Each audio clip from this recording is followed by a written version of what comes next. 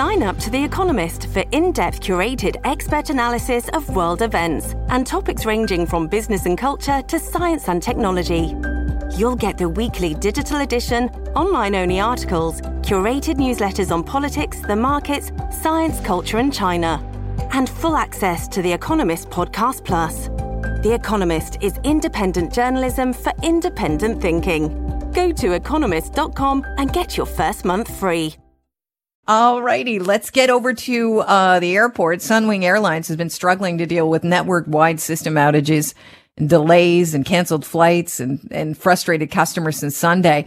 Yesterday, we learned that 188 flights to and from holiday destinations were affected by delays. Thursday afternoon, 153 of those flights had been completed, actually made their destinations, or were in the process of making it to or from their destinations. Marty Firestone joins us now. He's travel expert with Travel Secure Insurance.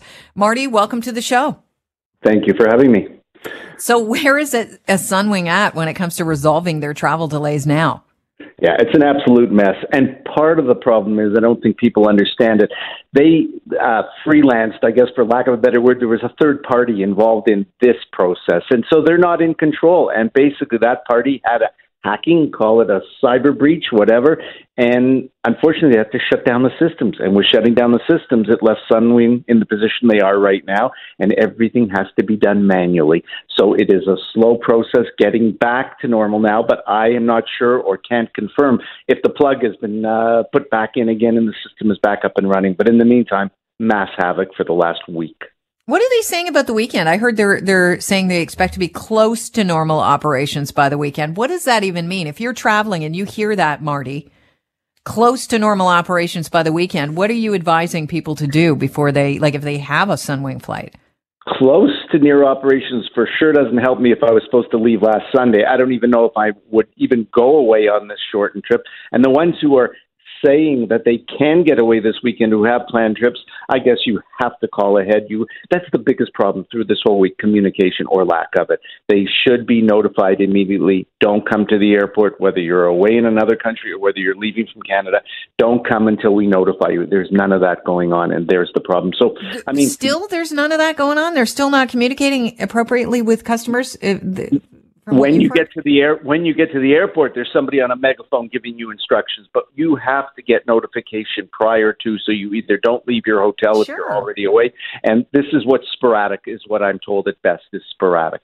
That's hard to believe. You know, I was reading about this woman who was, I think she's in Cuba, and she just wasn't picked up. You know, you wait for your shuttle to come get you at the resort. She wasn't picked up. She had no idea what was going on until the shuttle didn't arrive. And then she learned via social media that Sunwing was having all these problems and she was going to have to stay a lot longer. And I think to myself, it's so easy now to contact people via social media or their email address. I mean, I don't think I've booked anything or bought anything without having to supply them with an email address to contact me at, let alone a phone number maybe to text me at lately. So, it seems like it's a massive fail when it comes to communications and that these things should be available. Yeah, it's a PR nightmare, I would think. And you are right. You give your email address. That should be the first thing that you get, that we are experiencing a problem, and wait until we tell you it's time to come. What's happened is not normal. It's an hour, usually 2 hours, maybe a couple. It's just hard to believe this has dragged on to day 5 at this point.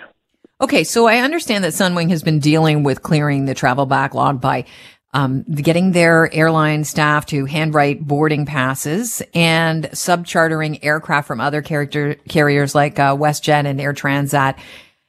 Are we going to see an increase, do you think, in package pricing because of this mishap?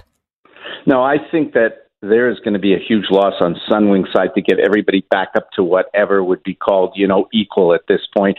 Whether they are increasing prices after that, I think right now it's about survival, quite frankly, and they've got to get through this nightmare, get started again, and if anything, offer more attractive packages than ever and compensate all the poor people that never got away or whose trips were shortened. That's the problem.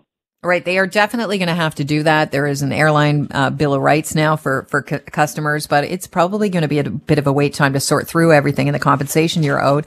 There's a statement yesterday released by Sunwing said it's extended the option to change travel dates with no penalty fee for bookings with originally scheduled departure dates between April 19th and April 25th, which is valid for travel up until June 23rd of 2022. They say there won't be any charge to pricing on customers' original bookings. Do you think you can still get space at your chosen resort? And what happens if you can't? Well, you probably can around June because that isn't typically, the height of the season for people wanting to leave here where the weather's nice already to go there. I'm actually surprised they did only make it till June because if you miss your window at work, you've used your week, but you didn't even go away on it, aren't going to get back in June. You want to go away next October, next December, right. November. So sure. They didn't give you that option, and that's a problem. Okay, so you think they should have enabled you maybe a bigger window for rebooking? A year, quite frankly. That would have made sense. What?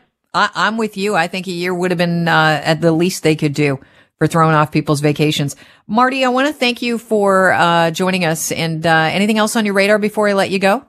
No, just that I'm getting lots of calls about will my trip cancellation or interruption cover this? The answer is no. Right now, this is a new world, a cyber attack. That's never been a covered reason. This is not mechanical failure or anything. So we're evolving, and things are going to have to change as new problems happen with respect to insurance and what's covered and what's not.